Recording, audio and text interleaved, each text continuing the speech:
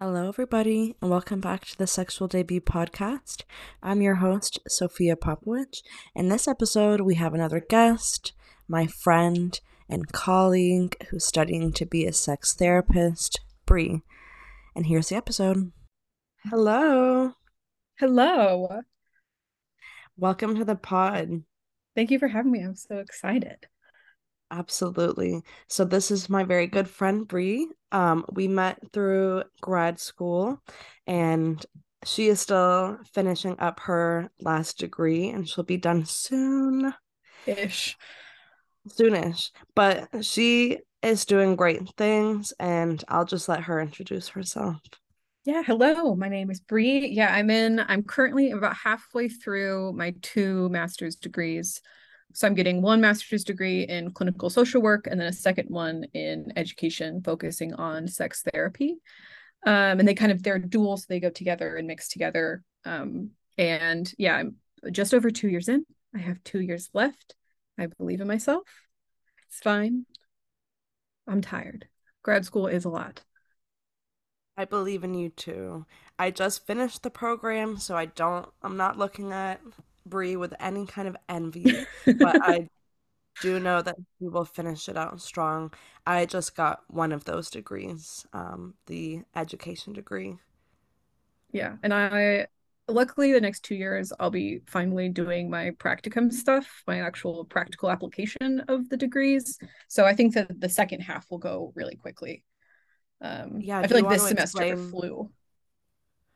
Go ahead. Oh, I just feel like this semester has gone by so quickly. I've been really surprised because I have like 3 weeks left and then I'm done. Yeah, that's a good thing. That's a good thing. So, do you want to explain a little bit about what a practicum is? Yeah, so it depends on your kind of area of specialty, but especially in social, a master's in social work, you always do two, they're essentially internships. So your first one is really focused on generalist practice. So it's focused on learning how to work within different types of groups of people and different people. So about half of my time will be working one-on-one with clients, and then the second half will be working with groups. And that's really the intention of that first internship.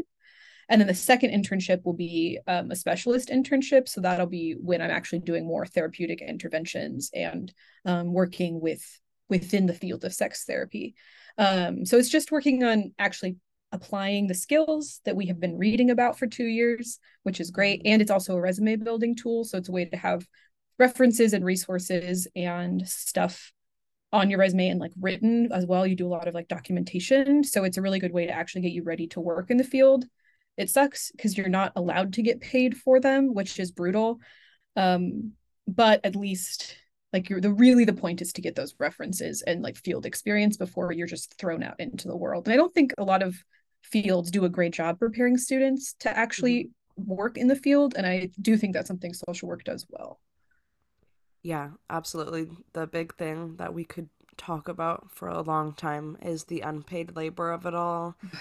Truly, Yeah, yeah. Okay, constantly. so on a Moving on. Anyways. on a more positive note, we'll go ahead and just jump right into the question. So, I know you know what a sexual debut is, but can you tell me about where you learned it? Did we maybe learn about it in the same place? I don't know because I actually think you maybe told me about sexual debuts because I feel like some of that for especially that first year of school was such a blur. Some of those classes really melded together in my brain. I'm assuming it was what like it was like 593 or 594 or something, that like intro to theory sexuality class. You know I don't know the numbers. You know I don't know the numbers of the classes. One is like the foundations of human sexuality, and then one is like more of the theory class. Whatever, it doesn't matter. Yeah, I think I might have just broadly learned it in grad school. But Yeah. what were your like first impressions of the idea? I think that I like ways in which we can use language and terminology to help us better understand like introduction in sexuality and whatever that means to you, because I like the idea that a sexual debut is so vague because that can mean whatever you want it to mean. And I think again it gets into complicated ground if like your introduction to sexuality wasn't consensual or comfortable and good.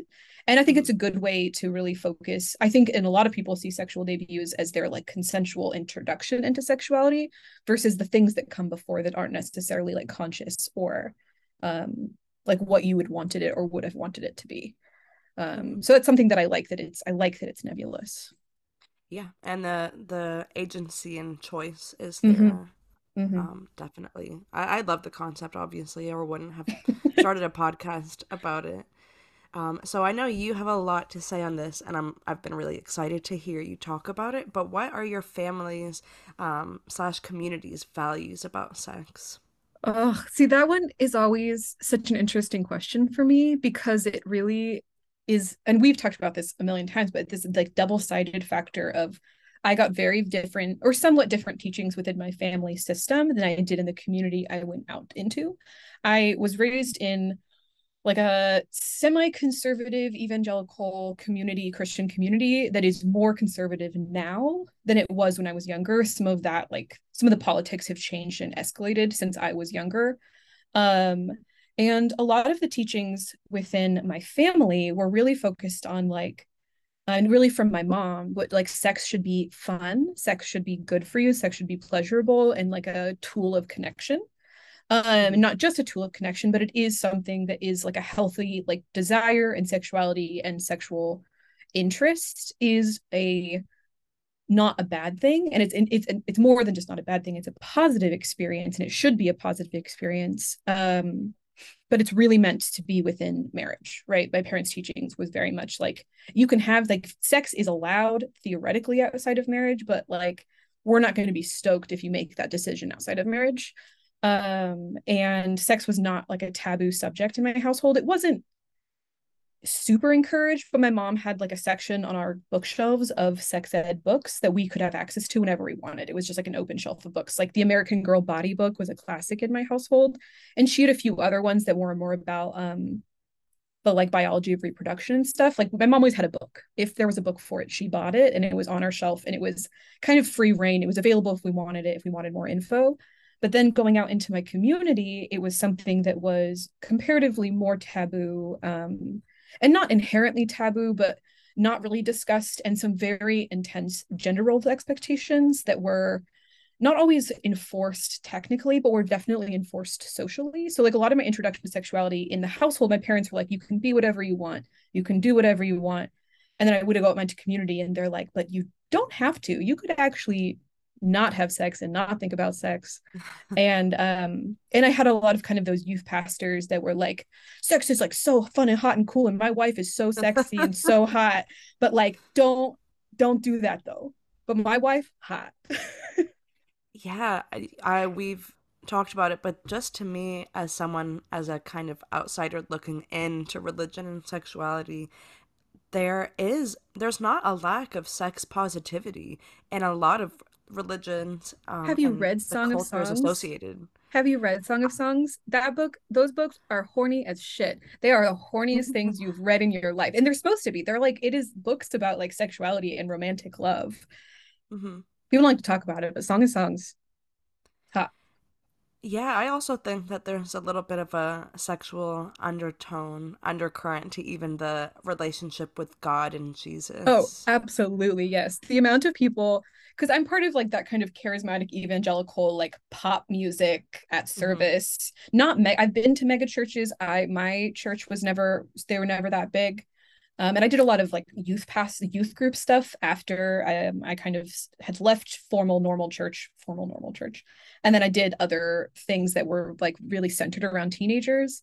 And man, those people want to fuck God so desperately. And I respect it. If that's your thing, but at least admit it. Yeah, I don't think a lot of people would see that as their relationship, but as someone looking in, it has a lot of sexual undertones to me. The taking the body and consuming the flesh and the blood, that all sounds very erotic. And there is so much Christian contemporary music that is supposed to sound like modern love music to some extent, right? Mhm. Like there's a song that is like it's about this longing, this sense of underlying longing in a lot of that music that still has dictated the music I like as an adult. I just had to find it outside of that kind about Christian contemporary music. But it's man, it truly it's this weird undertone that is so funny. And so I love pointing it out to people to be like, listen to this song because Mhm. Yeah. Definitely. So, what kinds of messaging then did you receive about virginity, both from your community and your family? It's oh goodness. See, I always think so. Virginity was expected. I would say expected for men and women, not super equally, but in general, it wasn't like my community didn't have like a boys need to sow their wild oats concept. Like it was to some capacity pretty expected. Um, and I had a lot of messaging about like having multiple sex partners like tainting you. Like you can't like I've had youth pastors like rip apart oranges. I don't know if you've seen that Mhm. metaphor. So like they unpeel an orange and you're like every partner you have, you're like giving a piece of your body and the orange is a representation of your body and more so your soul. Mm. Right. So like when you have sex with somebody, or like I'd have them like cut off pieces of an apple. I got a few different versions of that talk in different capacities.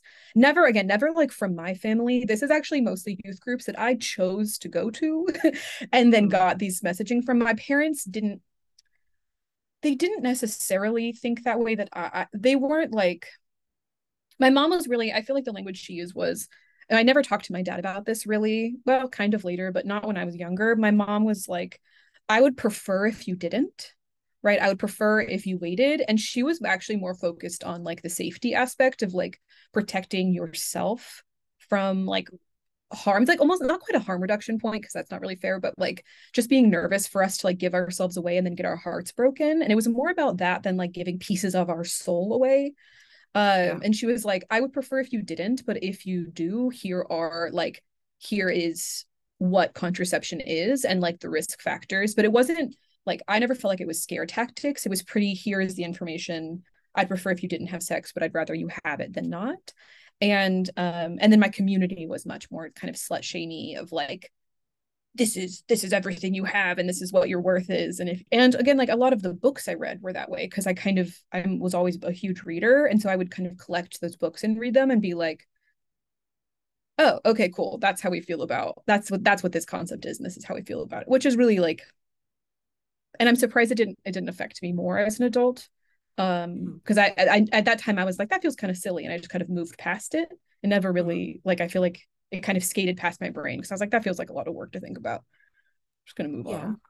Yeah. I feel like you have a very like headstrong way to you, which is a great thing, especially in Yes. that environment. Yeah. And so I'm curious about the sowing of the seed. Did the sowing of the what did you say? Wild oats, sowing your wild oats. Have you Yes. ever oh, beautiful. I would No. love to. So that means it's not common in the denominations I was a part of. So this is more peripheral for me. Um, that like the idea that girls, like the expectation that girls are going to be kind of chaste and pure and maintain ourselves for our husbands, but Mhm. men are more virile inherently. They're like they need to have like these wild periods where they're like going to go fuck around for a while before they find their wife. So spreading your wild oats is like, I need to have sex with a bunch of women to like settle myself down so I'm ready to get married.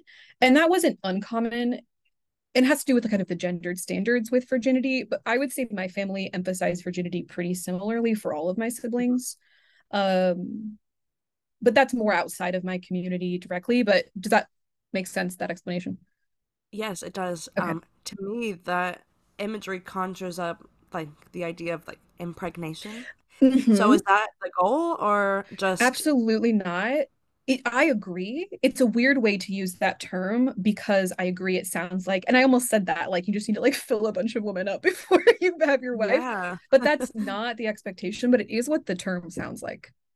Yeah, it does. Okay. Glad that we cleared that up because But it that is would the be idea really that like men are more virile and like should have the opportunity, but like you could get someone pregnant at that time. Shouldn't you maybe think like it's weird? It's a weird double standard. And it's interestingly, I would argue to some capacity, not pro-abortion but complicated because I know of moms who's like their son's like very religious, got their son's got somebody pregnant who wasn't like suitable, and the mom's like, oh, I'll pay for that abortion, right? oh So like it's wow. the idea that parents are to some capacity supporting that but saying that's not wife material, so like we'll pay for her abortion, even though That's they're really anti-abortion, interesting. but not in that situation. Like I know of like more of a friend who had something like that happen. That's really interesting. So a Mhm. selective kind of Oh, view on abortion. which is common with abortion views with conservative communities in general. A lot more people have gotten abortions than we talk about. And people who are anti abortion who get abortion see themselves as the exception. Like they're like, well, my reasons were good. So, like, that's okay. I could have gotten an abortion. I'm not going to tell anyone, but my reason made sense, but most people's don't. That's the argument they make, which I've heard before. That's really interesting. Yeah. I, it's that cognitive dissonance is always so interesting to me of like, those like ethical inconsistencies when you're like you can believe something and your practice is different, but like I feel like I hold those differences and recognize those differences, but it's interesting when someone doesn't hold those differences, right? They're like, oh, but I don't count, Hmm. I'm different. Yeah, or when they don't aren't cognizant of it, and that's from my experience and the people I've talked to in my life who have had religious reckonings, Mm-hmm. or you know, moments of questioning their faith is when they realize those really contradictory points Mm-hmm. and they haven't thought about it super hard. Right, like you would think it would cause a crisis of faith and pull you out, but a lot of people it just is like, well, no, but I'm good though, so I don't need to like think about it. I Hmm. see myself as good, so I don't need to think about anything else. Mm, yeah. Wow. I could talk about that. I'm sure you could talk about All that too day, forever. all day. So then, where did you first learn about sex? Was it from the books on the bookshelf, or did you find other places? Um, so I think that also there's a difference between like procreation and sex, like sex as pleasure versus sex as like how where babies come from to me feel separate because I had a friend. I was probably six, maybe seven, but probably six or seven. And I went to her house and she was a year older than me because I started school young and then was really smart, way too weird. I had to be pulled back a grade, socially weird. Um, anyways, and we moved. But so Claire, I went to her house for a play date and she was like, I learned where babies come from. And I was like, what are you talking about? Okay. And then she's like, no, I know where babies come from. I'm like, okay, tell me. And then she told me like it was like sperm. It was kind of about sex, but more about like fertilization. It was pretty is surprisingly technical, I would say, for like 6 and Yeah. 7 year olds. And I was like, oh, okay, cool, that's fine. I could kind of moved on. I don't even think I asked my mom about it because I was like, that tracks. Claire would know. And then I think that I think sex as pleasurable. I mean, I just like always knew my parents were sexually active and I didn't really understand what they were doing. I just knew that they liked each other a lot. And I know I'd kind of walked in on them when I was really little. And then I actually had the sex talk with both of my sisters. And I think I've told Oh. you about this. Um, but my mom took us on a like mommy daughter day that we were Hmm. I mean, I was excited about. And I was probably 8, maybe 9, and my older sister was 11, and then my younger sister was 7. And my mom like took us to one of those pottery places where you paint pottery and they fire it. And we went out to dinner and she got a hotel and we had no idea. And we get to the hotel for like a sleepover. My mom pulls out the books and is like, here is sex. And my older sister was too old. She already knew about this. My younger sibling was too young and didn't understand it. My older sister was so uncomfortable. To this day, my mom says this is one of her parenting mistakes. She was just trying to like get it all out of the way. But all of us were like, Mm. absolutely not. We felt so tricked because it was like, we had a wonderful day and now we're doing this. What the hell, Yeah. mom? But she just like walked us through like that whole like sex should be fun, but like wait till marriage. And she like talked about that sex is fun. She showed us how fertilization and pregnancy work. We talked about puberty. It was like a big talk. My mom like had really planned for it. And Hmm. that's the point that the books went on the shelves. So that was Yeah. kind of my introduction actually to understand that sex should be fun and good for you and consensual and about it was I think probably there was a good touch, bad touch in that conversation as well. And like emotional maturity, like being ready is important, like being old enough to know what you're doing and protect yourself. So it wasn't really about birth control at that point yet. It was more about procreation to some capacity. Hmm. But my mom had like planned it pretty intensely. And yeah, again, to this day, she's like, I shouldn't have done it that way. I Sorry, I guys. don't know. No, I just don't know though because I don't think I have ever spoken to someone, even if they are like-minded about sex and had parents who had more progressive views that like Mhm. enjoyed the talk. I don't know of anyone that Well, felt it's more that comfortable. it shouldn't have been with my sisters. It Right, made all like none three of of us you. felt, and it was more Kay was like too young to know what was happening. And it was weird. And Nicole was very uncomfortable. Nicole was too old. She was like 11 and would had already gotten a lot of this at school. And so, and from friends and just in school. And so I think it would have just been, I don't know how she could have done it better. I think I rather would her had done it. I think mostly we felt tricked that we'd had a nice day and then we were like a sleepover and then it wasn't Yes. what it was we thought it was going to be. And I wish she would have done it. At least probably she could have done my younger sibling and me, but Nicole shouldn't have been there. Like Nicole already knew all this, and Nicole was vastly uncomfortable and way too old. Had I think had already started her period or was about to. Like Mhm. it was the we were kind of weird ages for it. Yeah. But I agree. Nobody So, loved having that conversation with their no. parents. No, I didn't. It should have And been more private, I think. yeah. So with just individual Mm-hmm. conversations or maybe with you and your younger Mm-hmm. sister. Yeah. So then how old do you think is like the right age to start talking to kids about sex? I think that the first point, and I have a few friends who are elementary school teachers, so I've had this question, and a few friends who are parents. And I think that to begin, like, especially if a kid is asking a question, you answer that question. You don't need to give like a super detailed, like, this is what fucking is. But if a kid is saying, like, where do babies come from? Or like, what is a tampon? Or, hey, that person is pregnant. What does that mean? Like you can give an actual answer to that question. And kids usually ask those questions very young. They're asking those questions at 4, 5, 6, right? If not younger.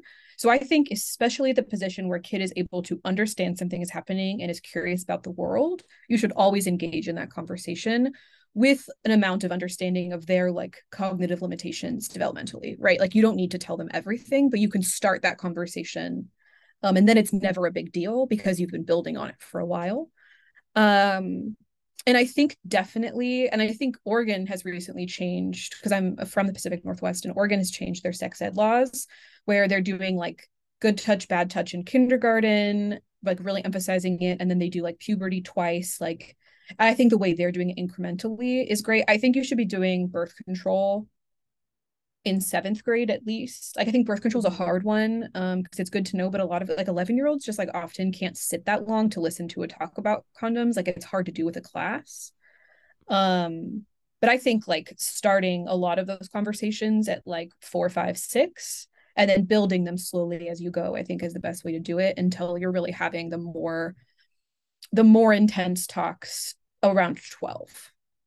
Like more, you know what I mean? That's incremental where you're having like, and I think you should talk about masturbation in elementary school as well, but that's a hard one to do in schools. Yeah, absolutely. And everyone should listen to what Brie is saying as a professional opinion and one that I endorse completely. I think a lot That one of actually, people, yeah, that is a professional and yeah, evidence-based practice opinion. yes, it is. And I think a lot of people get very uncomfortable when I mention that I enjoy working with kids and talking to them about sex. Oh, the way Sex kids is, interact and they're just desperate to know. yes. Yeah. And it's so fun. Yeah, no, and sex it doesn't explicitly mean two adults like having penetrative sex. There's so much more that encompasses talking about sex and sexuality at all ages. And the Mm-hmm. contraceptive thing is hard too, because in grad school we talk about how it's literally the most boring part of sexuality and it's hard Yeah. to make engaging, Yeah. especially when it's not something that's applicable to you at a Right. certain age. But I know for myself, I actually didn't, I got my period at 9, so that Mm-hmm. would have been missing me completely by several Mm-hmm. years to wait until 7th grade. So Right. It's it's more of like tough. getting kids to sit long enough. That was Yes. my thought process, and to actually Yeah. engage and hear it. A lot of kids just can't, they're not interested enough until about 12. But Yeah. that doesn't mean you can't get that information sooner and can't start those conversations sooner. I just don't know what that answer is. Um, I also hate the term. We use it in sex therapy stuff. It's like the term is called petting, and it's that stage before you have penetrative sex. It's kind Yeah. of foreplay, but it's foreplay without saying foreplay. And a lot of Mhm. petting is like your sexual debut, your introduction to sexuality without having like intercourse. And I like that term, but I hate that term simultaneously because I think it's descriptive. Yeah. I just hate using it. Yeah, it definitely has a creepy It's connotation. better than using like bases because it's Yeah, I yeah, I yeah. think petting is yeah, it's a weird word that I'm trying to figure out if I want to use in practice, but I can't think of a better term that is not talking about like baseball. I have a better term that you Oh, might want gimme, to use. gimme. So the word that I've heard is outer course. Do kids engage with that word? I mean, I'm sure not. I don't think so, but if you're in a clinical setting talking to other adults, I like it because it's I not like outer foreplay. course better than petting. Foreplay does insinuate that something needs to come afterwards, Yeah, but exactly. outer course can be any kind of stimulation You're manually right. that's not penetrative. Because I think part of it is I'm thinking of petting more as like a developmental term for your like progress into figuring out your sexuality. So it's like that intro kind of the first time you kiss somebody, like that Mm. kind of petting. So that's hard because I think that is like almost there. I think I could make that work. I like that better than petting. Yeah, petting has a weird Yeah. connotation, I would It's, say. yeah. It feels like something someone's like great grandma is saying, but also it feels like Exactly. something your creepy uncle is saying Yes. simultaneously. Yes, heavy on the creepy uncle. Yeah. That's what The creepy I uncle. feel. Not heavy on the creepy uncle. We don't want any of the creepy Yeah, don't uncle, take that but soundbite. If you're taking a soundbite from this, I beg of you, not that one. I will not do that. Mostly because I don't know how to do that yet. We'll What figure we're it out though. learning. Okay. So let's see. Give me your best just sex therapist answer to this question. What does sex mean to you? Oh, okay. My answer is always like sex is not about like the act of I always if it depends if you're trying to be like I feel like sex is not the act of fucking. It's like the things that go into sex. Like sex is about like touch and communication, but also about communication, like as in like verbal communication, nonverbal communication. Sex is like this because like intercourse is the act of like penetrative fucking, right? It's like the Right. procreative term, right? So sex is like things like outer course, foreplay, whatever you want to call those terms. Like sex is like the act of touch. And I think especially touch with like one or more people, because I think I don't know why, but for some reason, I think like to me, masturbation and sex are like connected, but I think that the way in which we practice those things is different and talk about those things is different.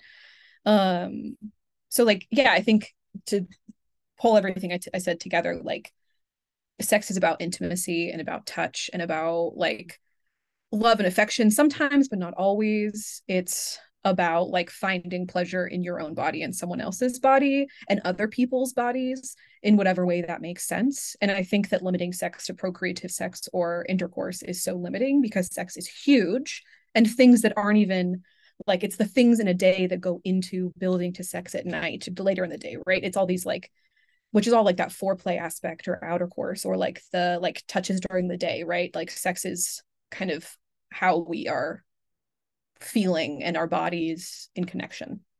So like the Yeah. most grad school answer in the whole world. No, no, it's perfect. That's what I asked for. And also, I mean, I'm guilty of doing it too, but I think in describing how the traditional idea of sex or virginity is limiting, we often only focus on it being limiting for people who are not straight or not Mm-hmm. cis. But Mm-hmm. it's limiting for everybody. For everybody. Yeah. So you can answer this from whatever lens you'd like. You can answer from a personal or from a educational or a therapeutic lens. But what is a good reason to have sex and what is a bad reason to have sex? I think that, see, I think that question is so big. And I think that I would go more professional than personal because I think that that's like so individual. But I think a bad reason to have sex is pretty much only because someone else thinks you should. Like Hmm. external pressure. If that means like coming from your friends, if you're like younger or at any age, your friends are like, oh, you should have sex with that person, or like a person you who wants you to have sex with them really wants you to, and you don't know. Like it's just literally what is the external pressure, and are you doing something because like you want to fuck around, or are you doing something because someone around you is saying to do it? And I think a good reason to have sex is like the opposite of that. But also it can mean like you want to try something new that you don't know if you're gonna love, but you want to like that's not a bad reason just because you're like not questioning something, but like you're like unsure is not inherently a bad reason to have sex. If you're like, oh, I want to try something new, who can I try that thing new thing with? And then you can be like, oh, I didn't like that, and you never do it again. But that doesn't mean that it was a bad thing. It just means that it was learning. Yes. So I think right, and I think sex is should be experimental and fun and playful, and so like that is always a good reason, or not always, but that is a good reason to have sex. It's easier, I think, to define what is a bad reason than a good reason. Yeah, I think so too. And I like what you said about sex being explorative and playful. And Mm-hmm. something that really stuck out to me in my studies was the idea that sex is one of the last places in adulthood that it is socially acceptable Mm-hmm. for people to play with each other. Absolutely. And like there is actually this is in part coming from like so Gottman is one of the big like especially couples therapy theorists. He doesn't do sex therapy, he does like couples intimacy stuff. But you can kind of use them in conjunction. He has problems, but I really appreciate the frameworks he uses. And one of the things that you can kind of take from Gottman is in many ways when couples lose their sense of fun and play and like not inherently silliness, but their ability to like their lightness. If everything is this heavy interaction and sex is always kind of serious and intense, that's a lot of times when relationships fall apart because you need to be able to maintain your sense of curiosity, and maintaining that sense of curiosity is what does so much to work on relationships of all kinds, but especially sexual relationships. Yeah. Play is so important. And I think Gottman says too that novelty is also important, Mm-hmm. right? Yeah. And that's why like hotel sex is fun. Like everybody that I know that like sex loves hotel sex because it's novel. It's novel. You're out of your space here. It feels new. It feels explorative. You have neighbors, maybe. There's like an amount of risk-ish, quote unquote. I did air quotes there. Hmm. And that's like the same. That's one of the having sex in a hotel is one of the things you like is recommended sometimes in sex therapy. Just get out of your own space, especially if you have kids.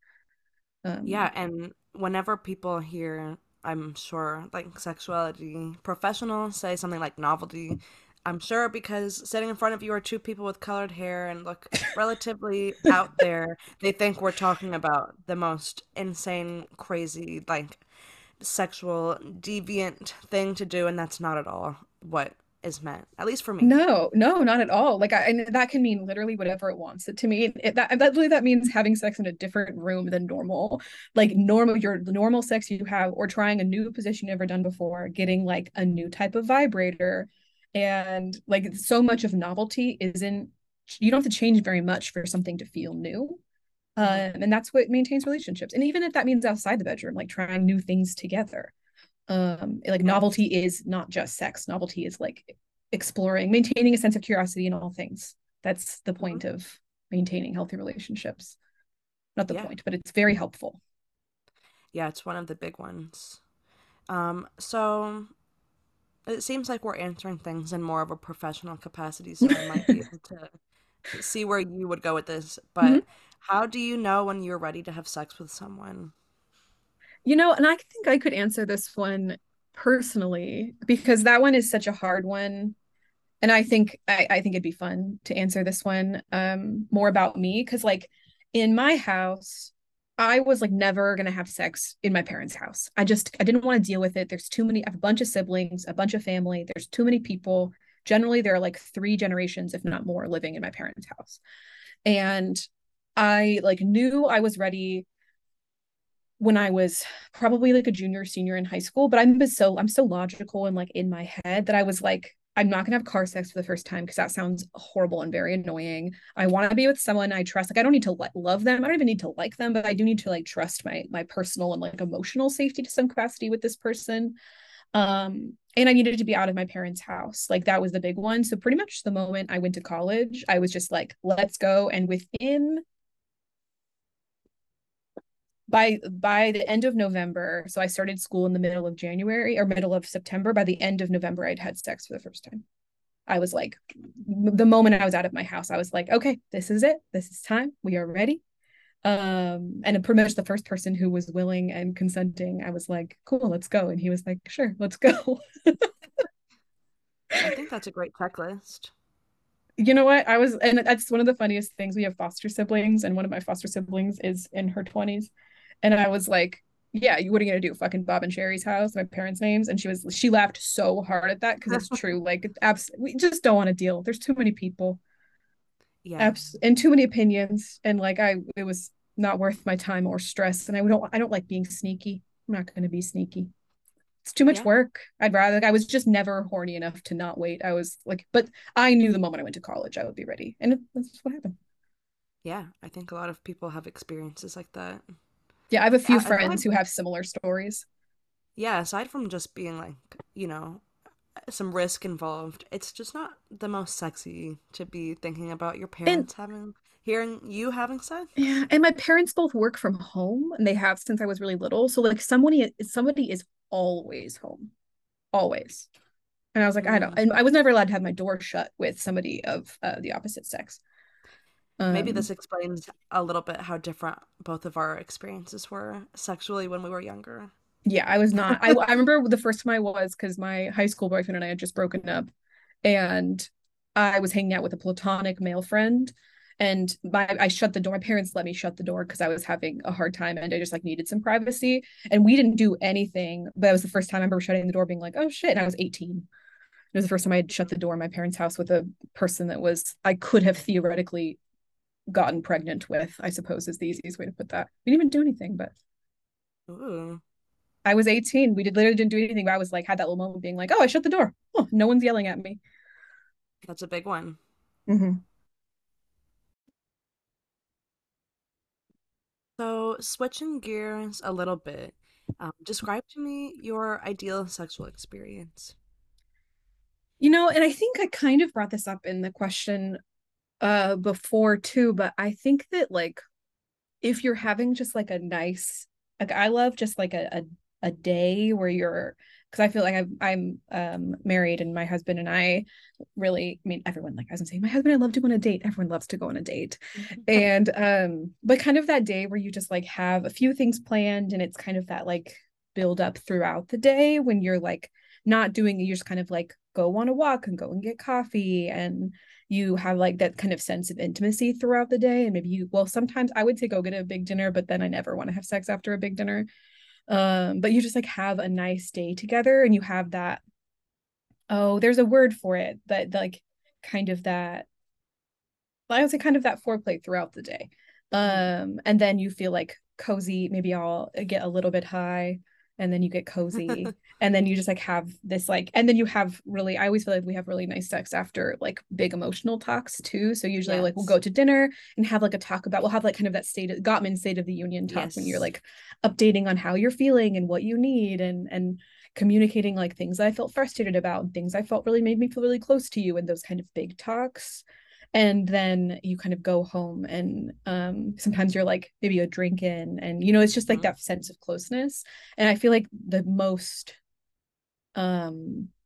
like I would not even like the most intense but like some of the most fun sex like I'd say especially the fun sex that we've had is when we feel really close to each other and so that's something that I always enjoy but even like I have a hard time chilling out relaxing my brain is bad at it. And so I really prefer to have sex at the end of the day because then I feel like I've gotten the things done. Like otherwise I just am either very beginning of the day or the very end of my day are usually my ideal times. Mhm. Because I can't I get if I'm middle of my day, I'm like, absolutely not. I'm busy. There are things in my head. I'm in the middle of a paper. Yes. You want to touch me now? Yes. I'm thinking about a D&D podcast. That's all I have in my head. Yeah. Yeah, we're obviously going to be talking about Gottman a lot because we both like his work, but that Mm-hmm. is one of the things that he recommends for um, closeness in romantic relationships is what Bree said. It's called a State of the Union. Mm-hmm. It's a emotional check-in conversation about what's going well, what's not going well, how Mm-hmm. could it go better in a relationship, and also the date. The date day or the date night is Mm-hmm. also a part of one of his concepts. I think it's called the 5 or 6 golden or magical hours. Yeah, it's like Um, you're doing like two, essentially like a small meal, an activity, and like a bigger meal. Like it's like there's and if you're extending your time together. The yes. idea is like that contact. Yep. So the idea that I'm thinking of, it includes it's like how you allot your time during the week. Mm-hmm. And there's partings, like when you say Mm-hmm. goodbye and someone's going to work, Mm-hmm. greetings or like are definitely not the right words. I never remember the right words either. Appreciation, and like affection are all part of Mm-hmm. those.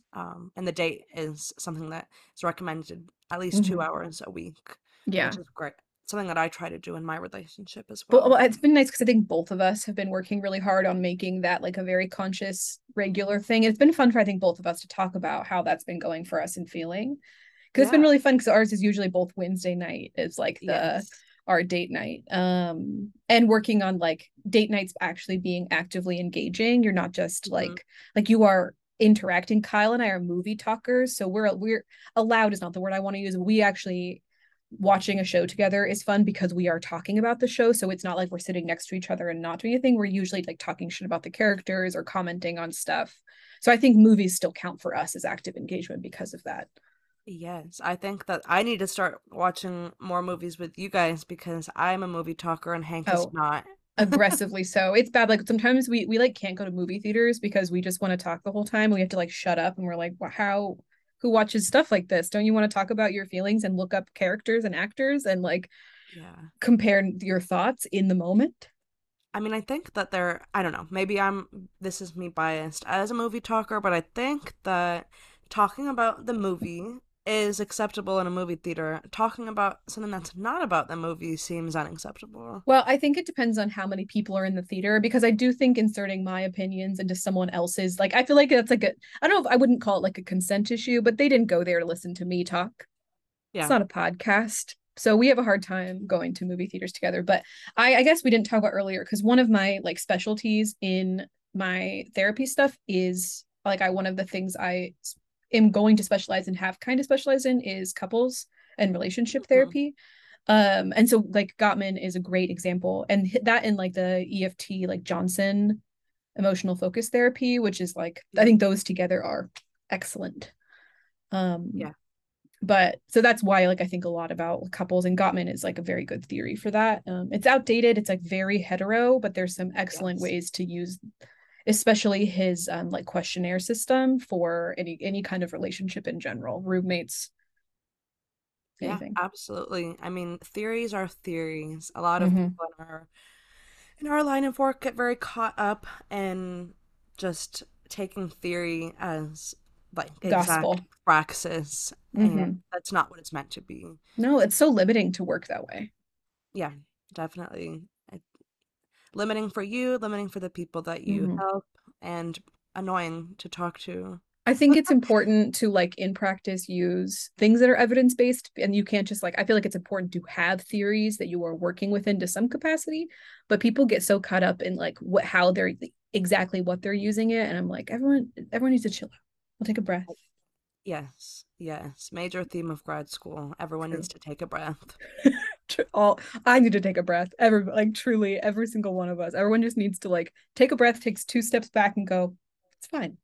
Not a big Is it deal. important? It's not that important. Not that important. Anyways, this is me and Sophia when we hang out and talk shit. This is our Yes. classic line of talk conversation. Yeah, we have to talk a little bit of shit. It's cathartic. It's this is praxis. So, okay, let's see. I'm trying to think of what I would like. So, do you have any sexual debut stories that you think are just something that you would like to share? It's You okay if know, not. No, I'll say because I think Kyle, my husband, would think this is funny. I won't talk about anyone else because they I don't think would love that. They're wonderful people. Mhm. But I the first date Kyle and I went on was Valentine's Day, because I had recently been broken up with, and like 2 3 weeks previously, and we had kind of friends of friends that wanted us to hang out. He had called me Pixie Cut for like 2 years before, a year before this, because he like, didn't really remember my name, and that's not true. He did. It's just my name was Pixie Cut, and Love I pixie cut. it's it's accurate. It's true. My hair color is always changing, so you can't pick any other descriptive factor really. But we kind of hung out with friends, and then our first date was Valentine's Day, and we got okay, I'm just thinking of the timeline. So we got sushi, and then at sushi, he was like, "Hey, my friends are all going to like a singles mixer party tonight. Do you want to come with me?" And I was like, "Sure. When is it?" And this is like 2 p.m. And he's like, "Oh, the party starts at 8, and it's like a formal Oh my party." gosh. And I was like, "Okay, do you want to keep hanging out then?" He was like, "Yeah, sure." Kyle was like so Oh. enthusiastic, and I was like, "Oh God." I had a nice time. I really liked him, but I was like, okay, cool.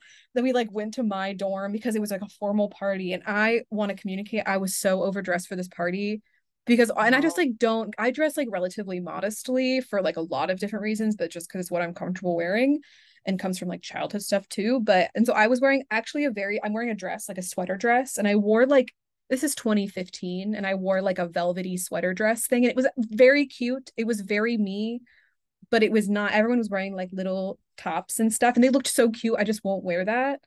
I Mhm. would more so now than I did then for sure. And I was dressed like a mother of the bride, and they were all dressed like cute little, like they had little skirts and tops, and I was like, I was so mad at him because I was like, dude, I look crazy at this party, and because he had no idea. And then I like went to the party. The party was horrible. It was so boring and weird. And then I spent the night. We had sex that for the first time that night. Oh. And then I remember going home, and it was very nice. I think we had sex like 3 times that night. It's too many times for my poor body. And I remember going home that night, and I like Snapchatted a bunch of friends being like, does it count as a walk of shame if you're not ashamed? And I was like, so like, look at me. I had a one night Oh. stand. I was so proud of myself. And because I was just like, wasn't going to date him because I had just gotten broken up with and I wasn't ready. And Spoiler alert. now we've been together for almost 8 years because he was just like, no, we're gonna be in love, so we're gonna continue doing this. And we kept like hooking up for a while on the weekends, and it became like consistent. And then we met each other's parents, and all of a sudden it was like 4 months later, and we were in love. And I was like, had this like whiplash. It's like, when did we get here? Like how? And Kyle was like, don't worry, this was on purpose. Like I liked you, and I I wasn't ever against it. I just never. I was like, I don't how. He's like, don't worry. I knew what I was doing. He was like that mastermind TikTok trend. Kyle was Oh like, no, my I'm going to gosh. get her to stay. He wasn't like manipulative. He was just like, No, nope, no, I no. can do this. I believe in myself. No, that trend scares me a little bit. I appreciate the tenacity, Some of them are but it scares funny. me. I think it's primarily unethical, not unethical. I think it's a little funky when like they're telling their partner for the first time, like if your partner didn't know you did that early on, versus like, because if I did that, I have no chill. If I did something like very tenacious, maybe a manipulative like that, I would have Yeah. told them, I'd be like second date, I'd have been like, I want you to know that I planned this. Yeah. And there's like, then if they're still into it, that's different. I have no chill. I would tell them immediately. No, I don't I also I never would do that. I don't care enough about anybody.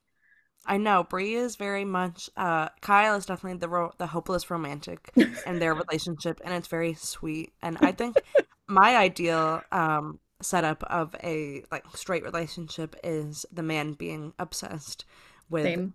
the woman. Absolutely. It's what I Yeah. deserve. I don't know what you want from me. It's what you all deserve. Don't settle for anything less. And I didn't. We talk a lot about we just got lucky young because we started dating we were 19, not 18, and we're 27, and like we're and most people we get asked sometimes of like, how'd you guys make it work? I'm like, we got lucky. We just were Yeah. compatible, and we got lucky, and that's there was work involved, but not that much. We had to like grow up together ish, but here's Hmm. lucky. But yeah, no, our first date was 24 hours long. Yeah, as all the good ones are.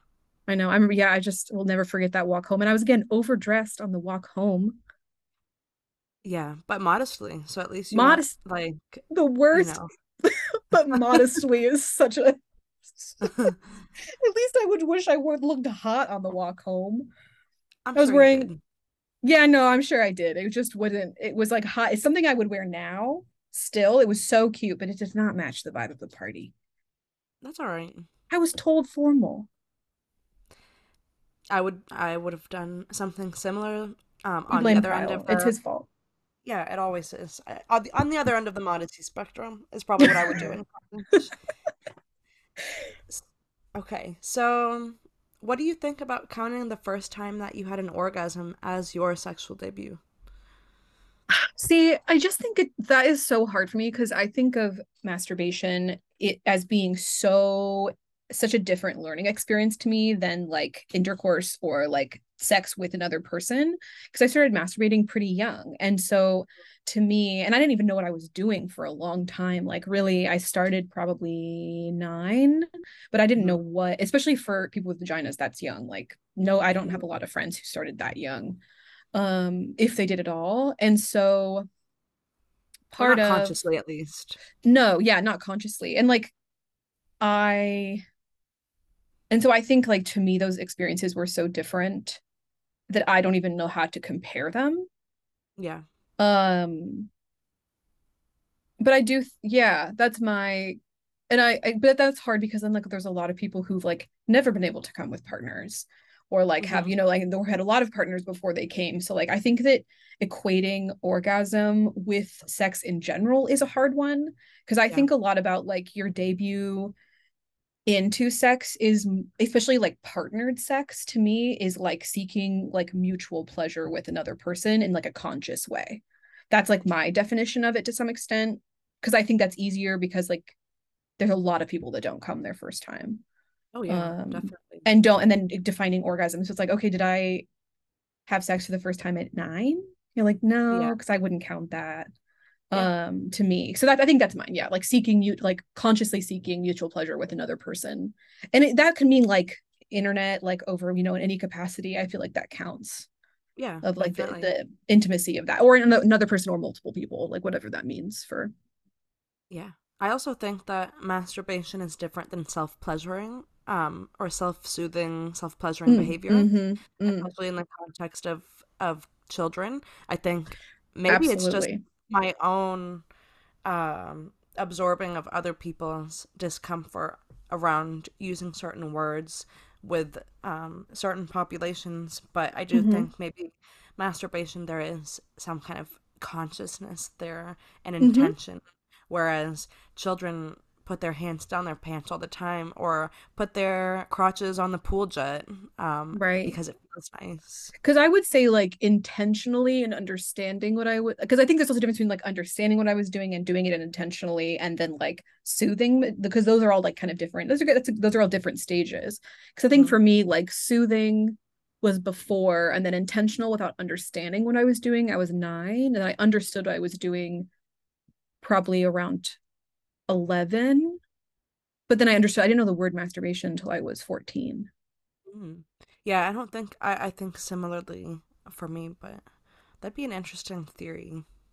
Yeah, just like understanding like, and I think that just allows that like exploration, self like understanding that like self-soothing is can lead to masturbation, but a lot of kids genital touching is just like like self-soothing pleasure seeking.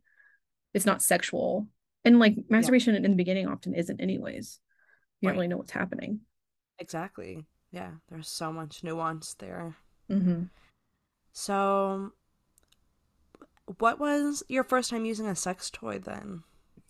That one is so funny because I was, oh, okay, so it's after I graduated. Well, I know that I tried to use like an electric toothbrush in like early high school, but I didn't do any. I was like, I didn't like this. I know I tried, and I tried a few times to see, but the ones we had were like really angular, so they didn't like, I don't know, they were hard to hold and use. So I didn't think, I was like, not for me then. I just knew it was, I didn't, and it's funny because that was like, I feel like I have friends who heard about it, like someone made a joke about it, but I was just Mhm. like using it one day and I was like, I wonder. I wonder if this would be useful. Like I Yes. didn't even see it in media. I just remember like brushing my teeth, being like, I wonder what. And it didn't work. I didn't really like it that much. And then after I graduated undergrad, I lived on my own for 2 years. And during that period, I was probably 22, Mm-hmm. and I was like, I'm on my in my own house. I like lived with a cat, and I was like, I don't want to own sex toys. I live with a cat. It's so annoying Mm-hmm. because he was in everything. So, and my roommate in college would have been fine with it. We would have gone together. But I got a like a vibrator. Yeah, I was 22. And it has grown exponentially since. But that was, and I think just like figuring out what that was like, and it was such a new like feeling. Like vibration is so different than like any other like than hands or anything else. So that was Mm-hmm. such an interesting learning curve. I think I was 22. Nice. Yeah, and so that my professional advice on that is there are so many like different price points Mm-hmm. and different Yeah. types of sex toys, and you do not need to buy the $200 Lilo vibrator for the No. first time. You No. absolutely can go to an Adam and Eve or the Mm-hmm. classic with Spencer's. I don't know if they Mm-hmm. even still Ah. carry them, but you can start small because Mm-hmm. there are different types of sex toys and they do different things. Even there are Mm-hmm. different types of vibrators that have Mm-hmm. different Different sensations that types of vibrations and yeah, either rumbly or more mm-hmm. concerted and like smaller area Yeah. that it's covered. I'm a big proponent of in the beginning not spending more than definitely spending under $50 for sure Mhm. on your first few, and then figuring out what you like. Those just tend to break more quickly. Not Yeah. always, but often. And they're not waterproof always, there's like different things. Mhm. And getting like a cheaper version and then like eventually getting like investing in a nicer piece. Yes. Once you um know what you like. it's investment pieces. No, it is. But once you know the kind of, and like going to stores and touching and feeling them and feeling how like strong or different, like, but not going crazy and getting the nicest stuff, because I have friends who bought like these crazy expensive sex toys and they hate them. They don't like the way those feel on Right. their bodies, and I feel bad, but it's like you never felt Yeah. that kind of thing before. So Yep. yeah, I think Pro my tip. first sex toy was like $25, and I still have it. It still works pretty Yeah. well actually. Yes, and there are a bunch of nice options that are not battery charged, which I Mm-hmm. wouldn't recommend, I know I don't. My first or one was battery waterproof. charged.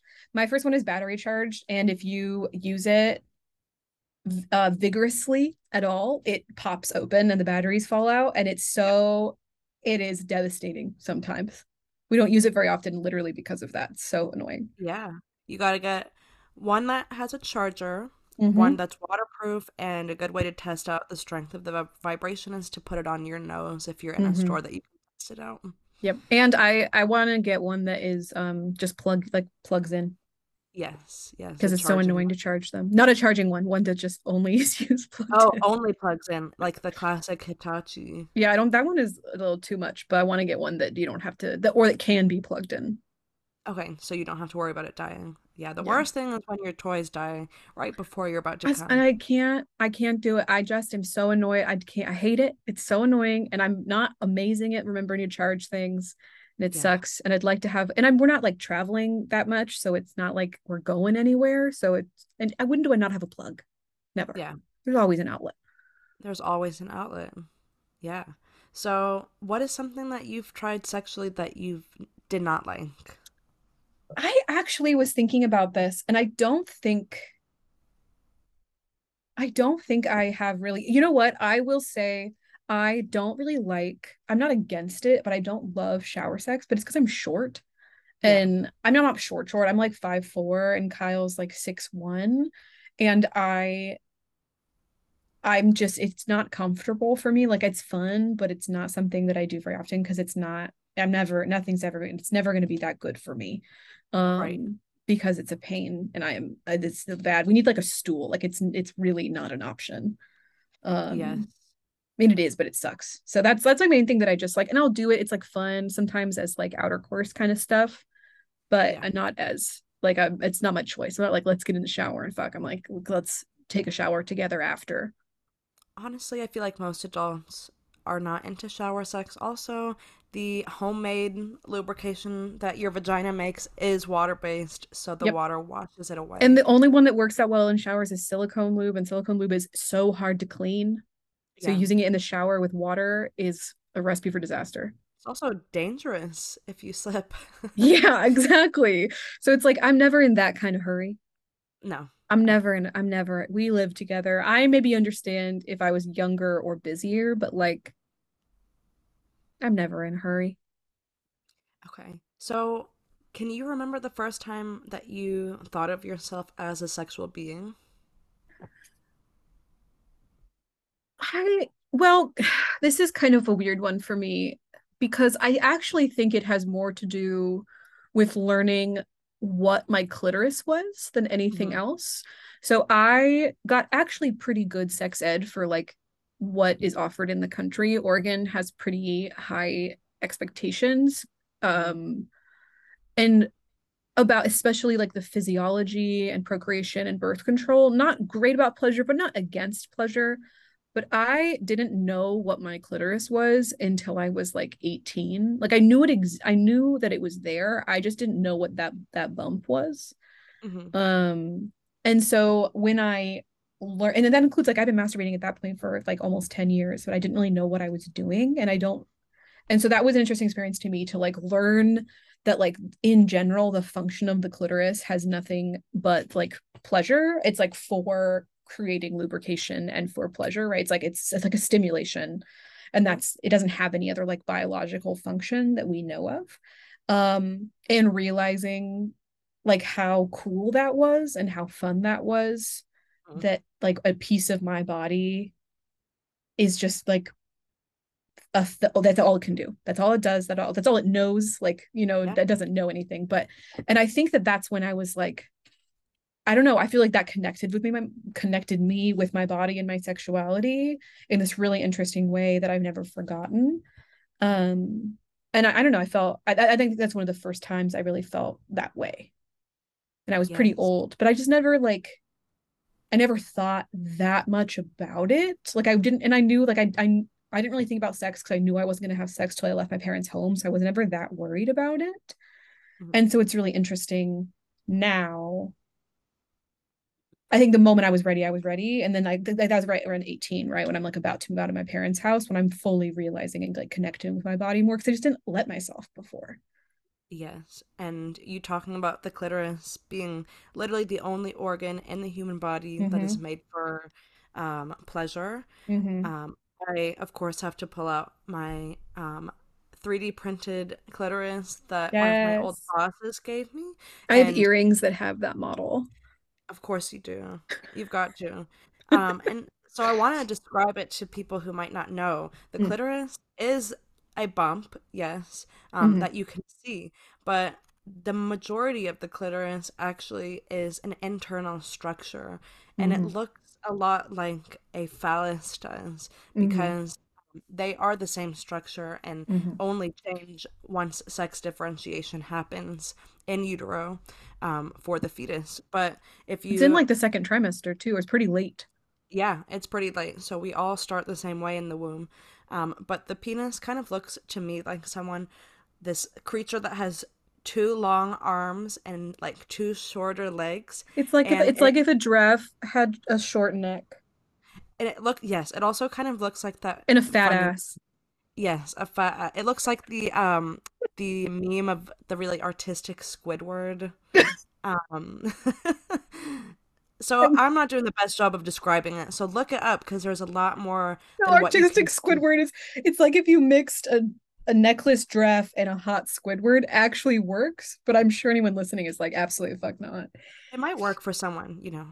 Look it up. I'm sure it's more of a visual thing, but it is something that a lot of like people don't know, and a lot of Mm-hmm. people like even in my program of people who are sexuality professionals didn't know coming in. Mm-mm. Well, I didn't know it had that much internal structure. I knew it had internal structure.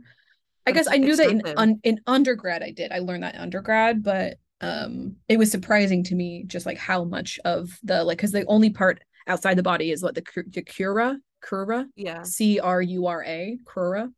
And Hmm. everything else is like you have like that. I forget everything else is called. I'm out of that part of the program, but Yeah, same. Biology's not my the strong legs and the suit. feet. Yeah, there's four sets of legs. Mm-hmm. So this is just a fun little throwaway question, but if you could only have sex one time in your entire life, would you do it? Would I like die after, or it's just like one and done? No, it's just one and you can never have sex again. Yes, but I think I would wait till I was like old. Okay, I'd like that answer. Like I think I would like and I would probably pay somebody to like Yeah, who could do like a great job. yeah. Like I would be like a specialized. I guess that person maybe can only have sex once, so who knows if you can even be someone specialized. But I would if I could, I would. This is a very logical This and is a very me answer. you thought really deeply into it that I didn't think of It's so those funny because I know you possibilities. I saw these questions before, but that one I like saw and then was like, no, I don't want to think about that one because but I think I would wait until I was like felt really in my body and older Uh-huh. and kind of released from the things that make sex hard in a learning system. And I would like plan and prepare way too much and it would be Yeah. annoying. Like it would be a problem because I would over prepare and then it would probably like be less fun.